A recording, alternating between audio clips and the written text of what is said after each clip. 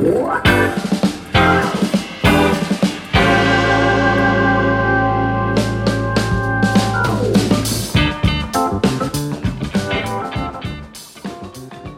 to another episode of Make Music Happen, a podcast brought to you by the Songbirds Guitar and Pop Culture Museum. I'm one of your hosts, John Dooley. And I'm your other host, Charlie Moss. Today we're talking to special effects and makeup artist Greg Nicotero.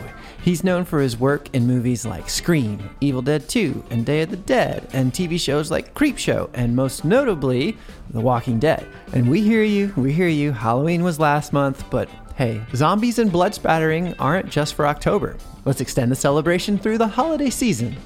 Listeners, you may be asking yourself, what does Greg Nicotero have to do with music?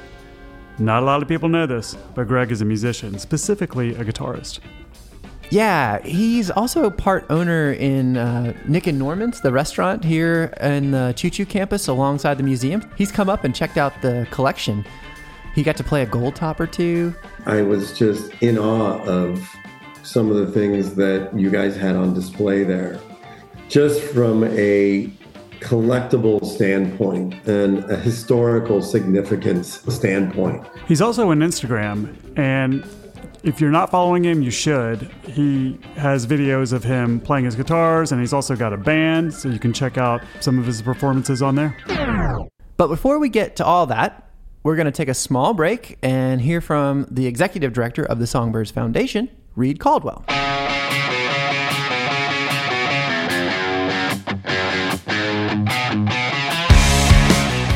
Hey, Reed, what's going on with the foundation and the museum these days?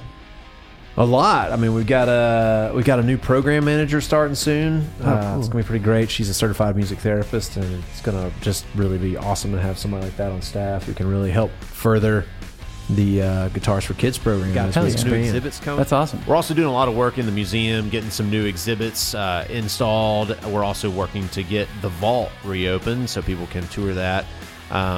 That should open in January. And speaking of the vault, we've got a lot of great vault sessions coming up. For those of you who don't know, the Vault Sessions is our web series where we pair amazing vintage and rare guitars with celebrity talent and see what kind of stories come out of it. You can find that on YouTube under the Songbirds Foundation channel.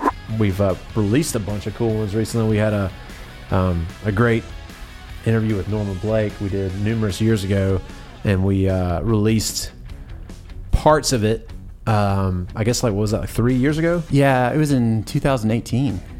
And people have been just dying to see all of it. So we released the whole hour and 30 minutes of it. It was last week. We got a lot of great comments. We had a guy that I read some of the comments yesterday. It's just awesome to see people being excited about Norman Blake and, just knowing how important he is to music and how many albums he was on. I mean, he was on everything. Every Johnny Cash album, he was on, Bob Dylan's albums, and just countless. Oh Brother, Where Art Thou? That's cool. You brought one of those comments here today to read, right? Yeah, I'm just gonna paraphrase, but this guy was saying that his wife passed away like 4 years ago from cancer, and oh no, he's just been crushed since then, and really hasn't been able to play his instrument anymore. And then he saw Norman Blake, who's I think 83 now, playing on the Vault Sessions, and he got excited again and picked his guitar up and played it. Helped him kind of work through some stuff. I think that kind of stuff is really awesome when you see the power of music. I know we talk a lot about our kids program, but we just want people to realize that the guitar is an amazing instrument that gives voice to a lot of people, helps people work through things. Yeah, really the therapy side of it. That's awesome. Yeah, it's just kind of amazing. That just really hit me in the feels, Yeah. It's just a great thing to know that there's people out there that are seeing content that we're creating and being inspired in some way to pick up a musical instrument, because our main goal here at the foundation is to encourage everyone to pick up a guitar and play, because it's an important part of life. Music is a great communication tool, a great therapy tool, just a great tool to be able to blow off some steam and deal with the stresses of everyday life. And we got a lot of that. We got a lot of stresses these days, and it's just really nice to have that avenue there. Well said. Thanks for stopping by. Yeah, thanks for having me.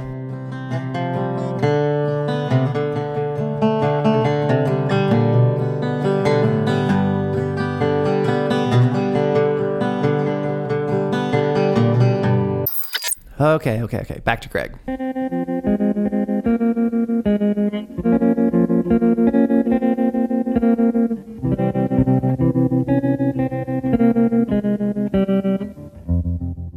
John, I can't tell you how excited I was about chatting with Greg. I mean, the guy's known for his work in the horror movie genre, but he's also worked on a few Quentin Tarantino movies like Kill Bill Volumes 1 and 2, Django Unchained, and Once Upon a Time in Hollywood. He did special effects makeup for TV shows like Deadwood, Breaking Bad, and Preacher. The guy's been in the industry for almost 40 years.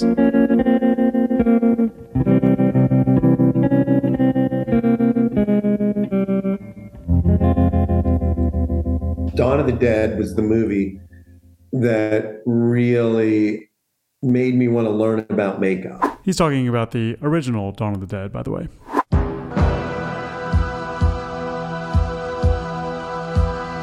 Because the zombie bites and the exploding heads, and that sort of instantly made me a lifelong fan of horror movies.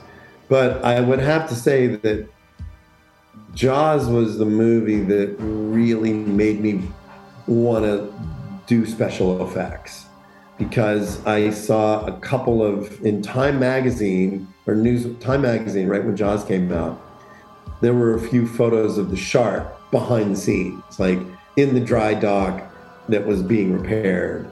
And I wanted to learn more about the people that built the shark. I have to come clean right here. I'm actually not that much of a horror guy, but it is always cool to hear stories about how people we admire, or even just masters of the craft, became inspired to make their own path in their specific medium. Yeah, and Greg has a great story about Spielberg's ingenuity while making Jaws. Like when his back was against the wall and he had to pull something out of his ass because the production company was starting to basically shut down the movie. He was in his early 20s when he made that movie. And to understand the ins and outs of filmmaking as well as he did, when the effects people came and said, yeah, we're having trouble with the shark, we're not going to be able to see the shark nearly as much as we had hoped, for them to come up with an idea of like, oh, well, why don't we just drag a barrel around behind the orca, and the audience associates the shark with the barrel. So when they see the barrel, which was just a plastic barrel painted yellow, it actually elicited an emotional response. That to me is the brilliance of what Steven Spielberg did and his team. I love hearing that. It's a minimalist solution with just like huge emotional affect. And in the same vein, we have to mention John Williams. That score was just so simple and so eerie. We're listening to it right now. It still works. Speaking of music, John, even though I nerded out with Greg about Evil Dead 2 and some other horror stuff, we did talk about how music plays a role when he's writing or working on one of his monster creations. I know when I've been writing, there's been times where I will listen to soundtracks. I'll listen to Christopher Young soundtrack from Hellraiser or something. I love horror soundtracks, and I love all soundtracks, actually.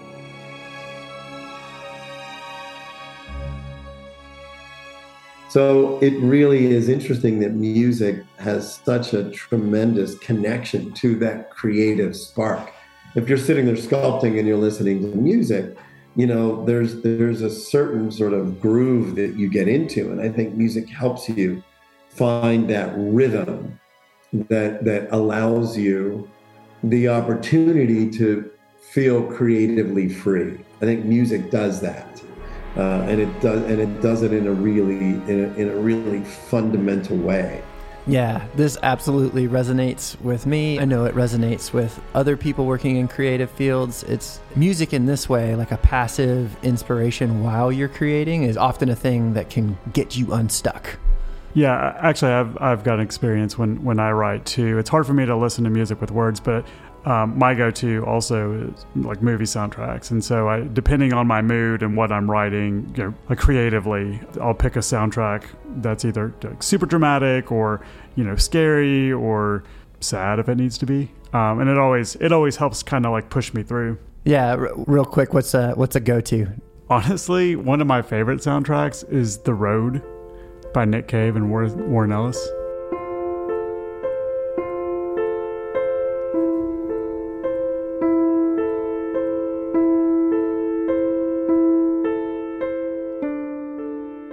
Well, I do want to say there's something very unique about the combination of horror movies and music, especially guitar players, because a lot of my friends are big musicians who play in bands who are fans of the work that I do. And consequently, I'm fans of the work that they do. So I find I've been friends with Kirk Hammett for 30 years almost. Phil Collins / Scott Ian, a lot of these guys that are guitar players are big fans of horror movies, and we became friends just out of that common interest, which I find really kind of unique. I started playing when I was 13 or 14 years old. I had a red Kalamazoo guitar that I got, and I listened to Leonard Skinner and Rush and Led Zeppelin and Triumph.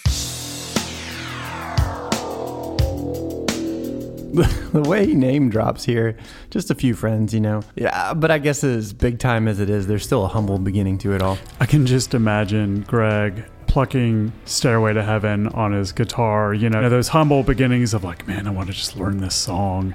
Can't stop until I learn this song. I play guitar for myself. It clears my head. It makes me feel good. I have a band that I play in that we've played a couple gigs, mostly comprised of people that were crew members on The Walking Dead. And we would get together and play covers, and we played a couple shows, and we have a great time doing it. And we're actually really good, but we're never together, and we never really have the time to set up these gigs.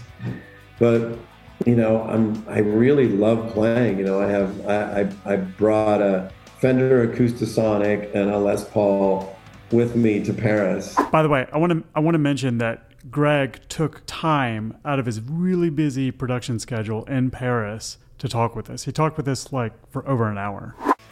And I travel with guitars everywhere I go, and it's something that Slash told me once. It's like when they're on the road, he sits in his hotel room with his guitar in his lap all the time. So when I'm on location, it's kind of what I do too. When I'm back at my apartment or my hotel room, I'm sitting with the guitar in my lap playing. And that's the greatest medicine in the world.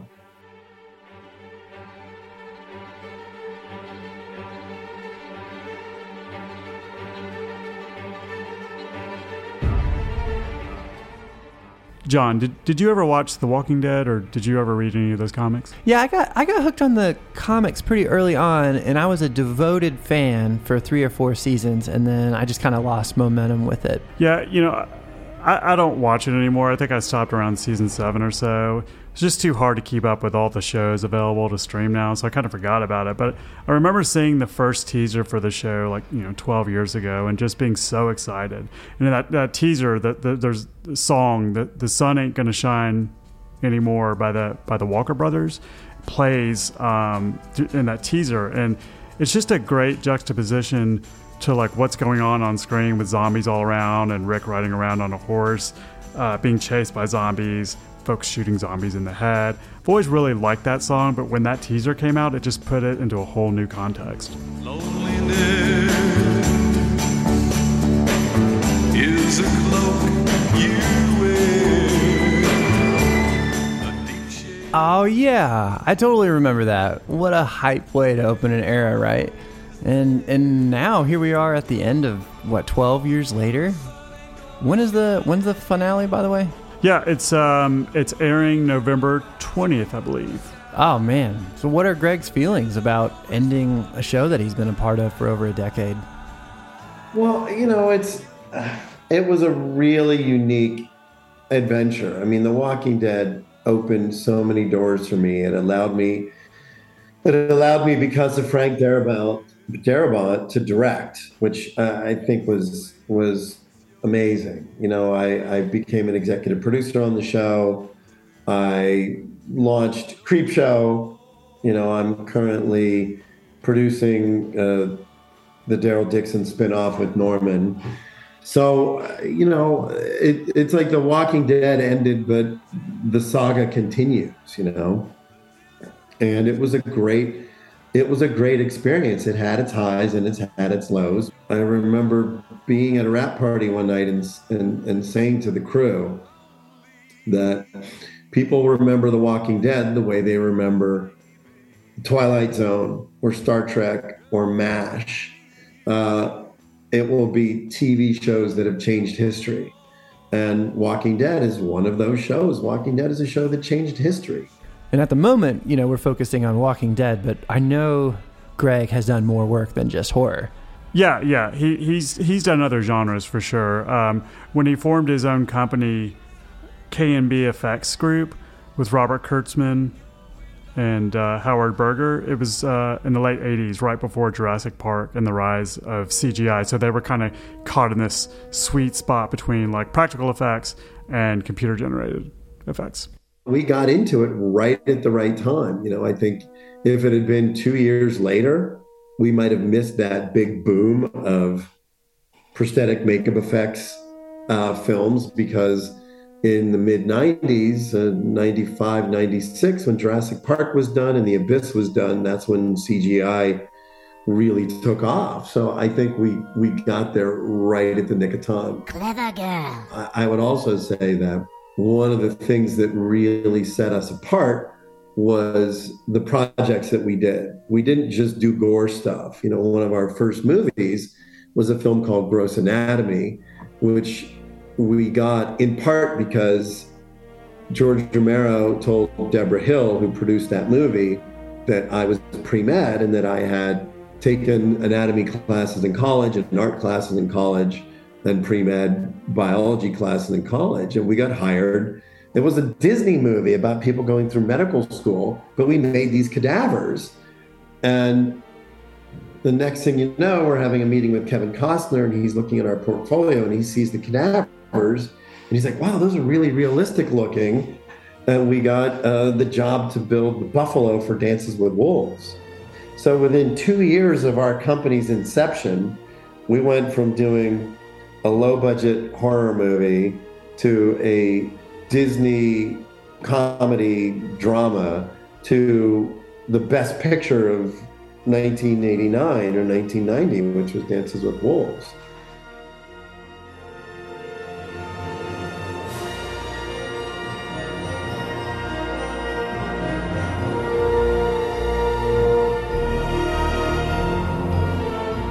I know we're running out of time, John, but I really want to mention Evil Dead 2. It's one of my favorite movies.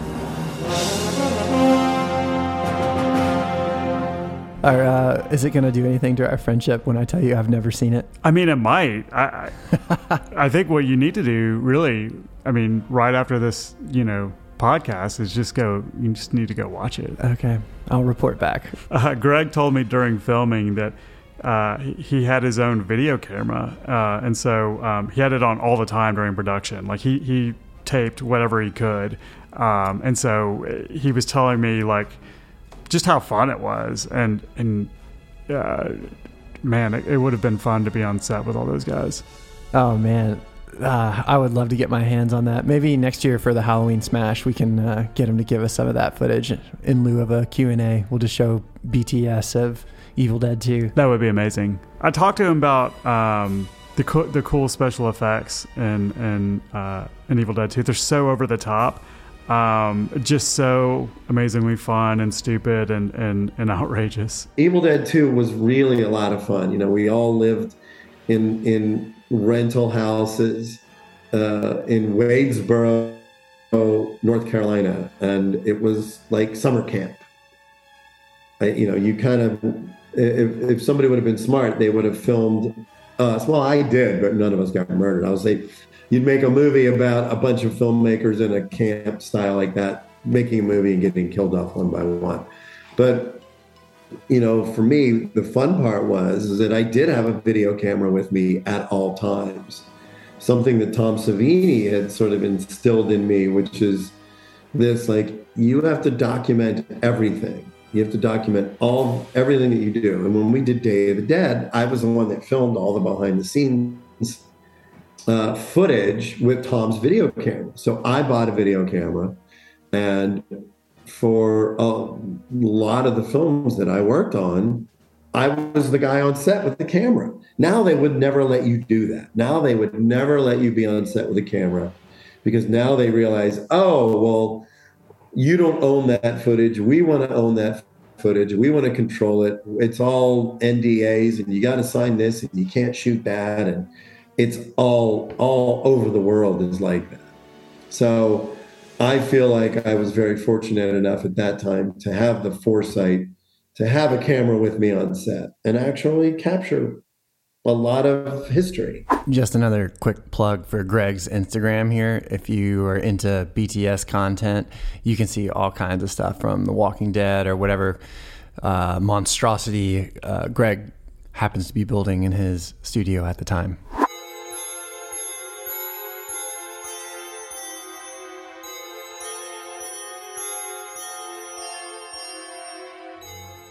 The Evil Dead 2 experience was really, really fun. It was so much fun to work on that movie. We were all young. We were all excited about working on the sequel to The Evil Dead, and I do think that the original movie, with its low budget trappings, really did have a gritty rawness to it. I think when we made Evil Dead 2, Sam had a lot more money, so everything looked a little more polished. And I think at that point, he was really kind of finding his voice as a filmmaker.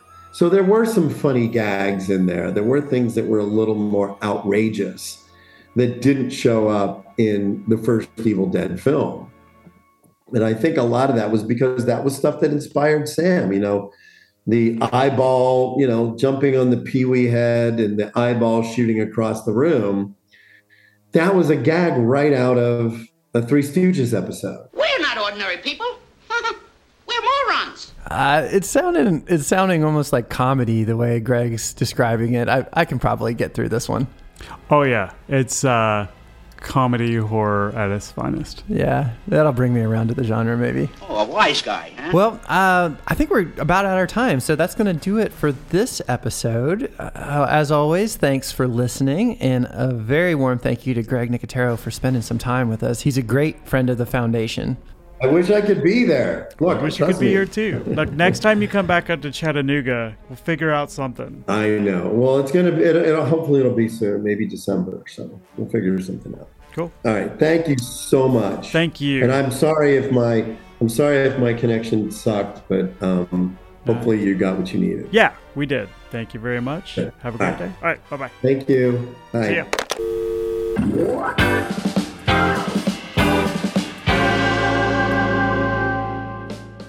And if you're curious about future events at Songbirds, just go to our website at songbirdsfoundation.org. Charlie, who else do we have coming up on the podcast? We've canned so many interviews for this podcast. We've got Emily Wolfe, speech from Arrested Development, the Shindellas out of Nashville, Richard Lloyd from television, Simon Tam from The Slants, and lots more. Yeah, so just keep an eye on our social media, and when we get them done, we'll put them out. Thanks for joining us. Bye.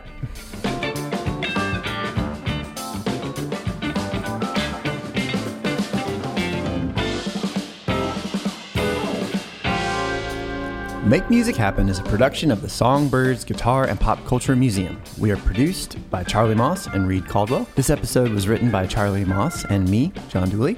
The edit, sound design, mix, and master was done by me. Our logo and show art is by Mars Michael. And special thanks to Greg Nicotero, Victoria Sauer, and WUTC.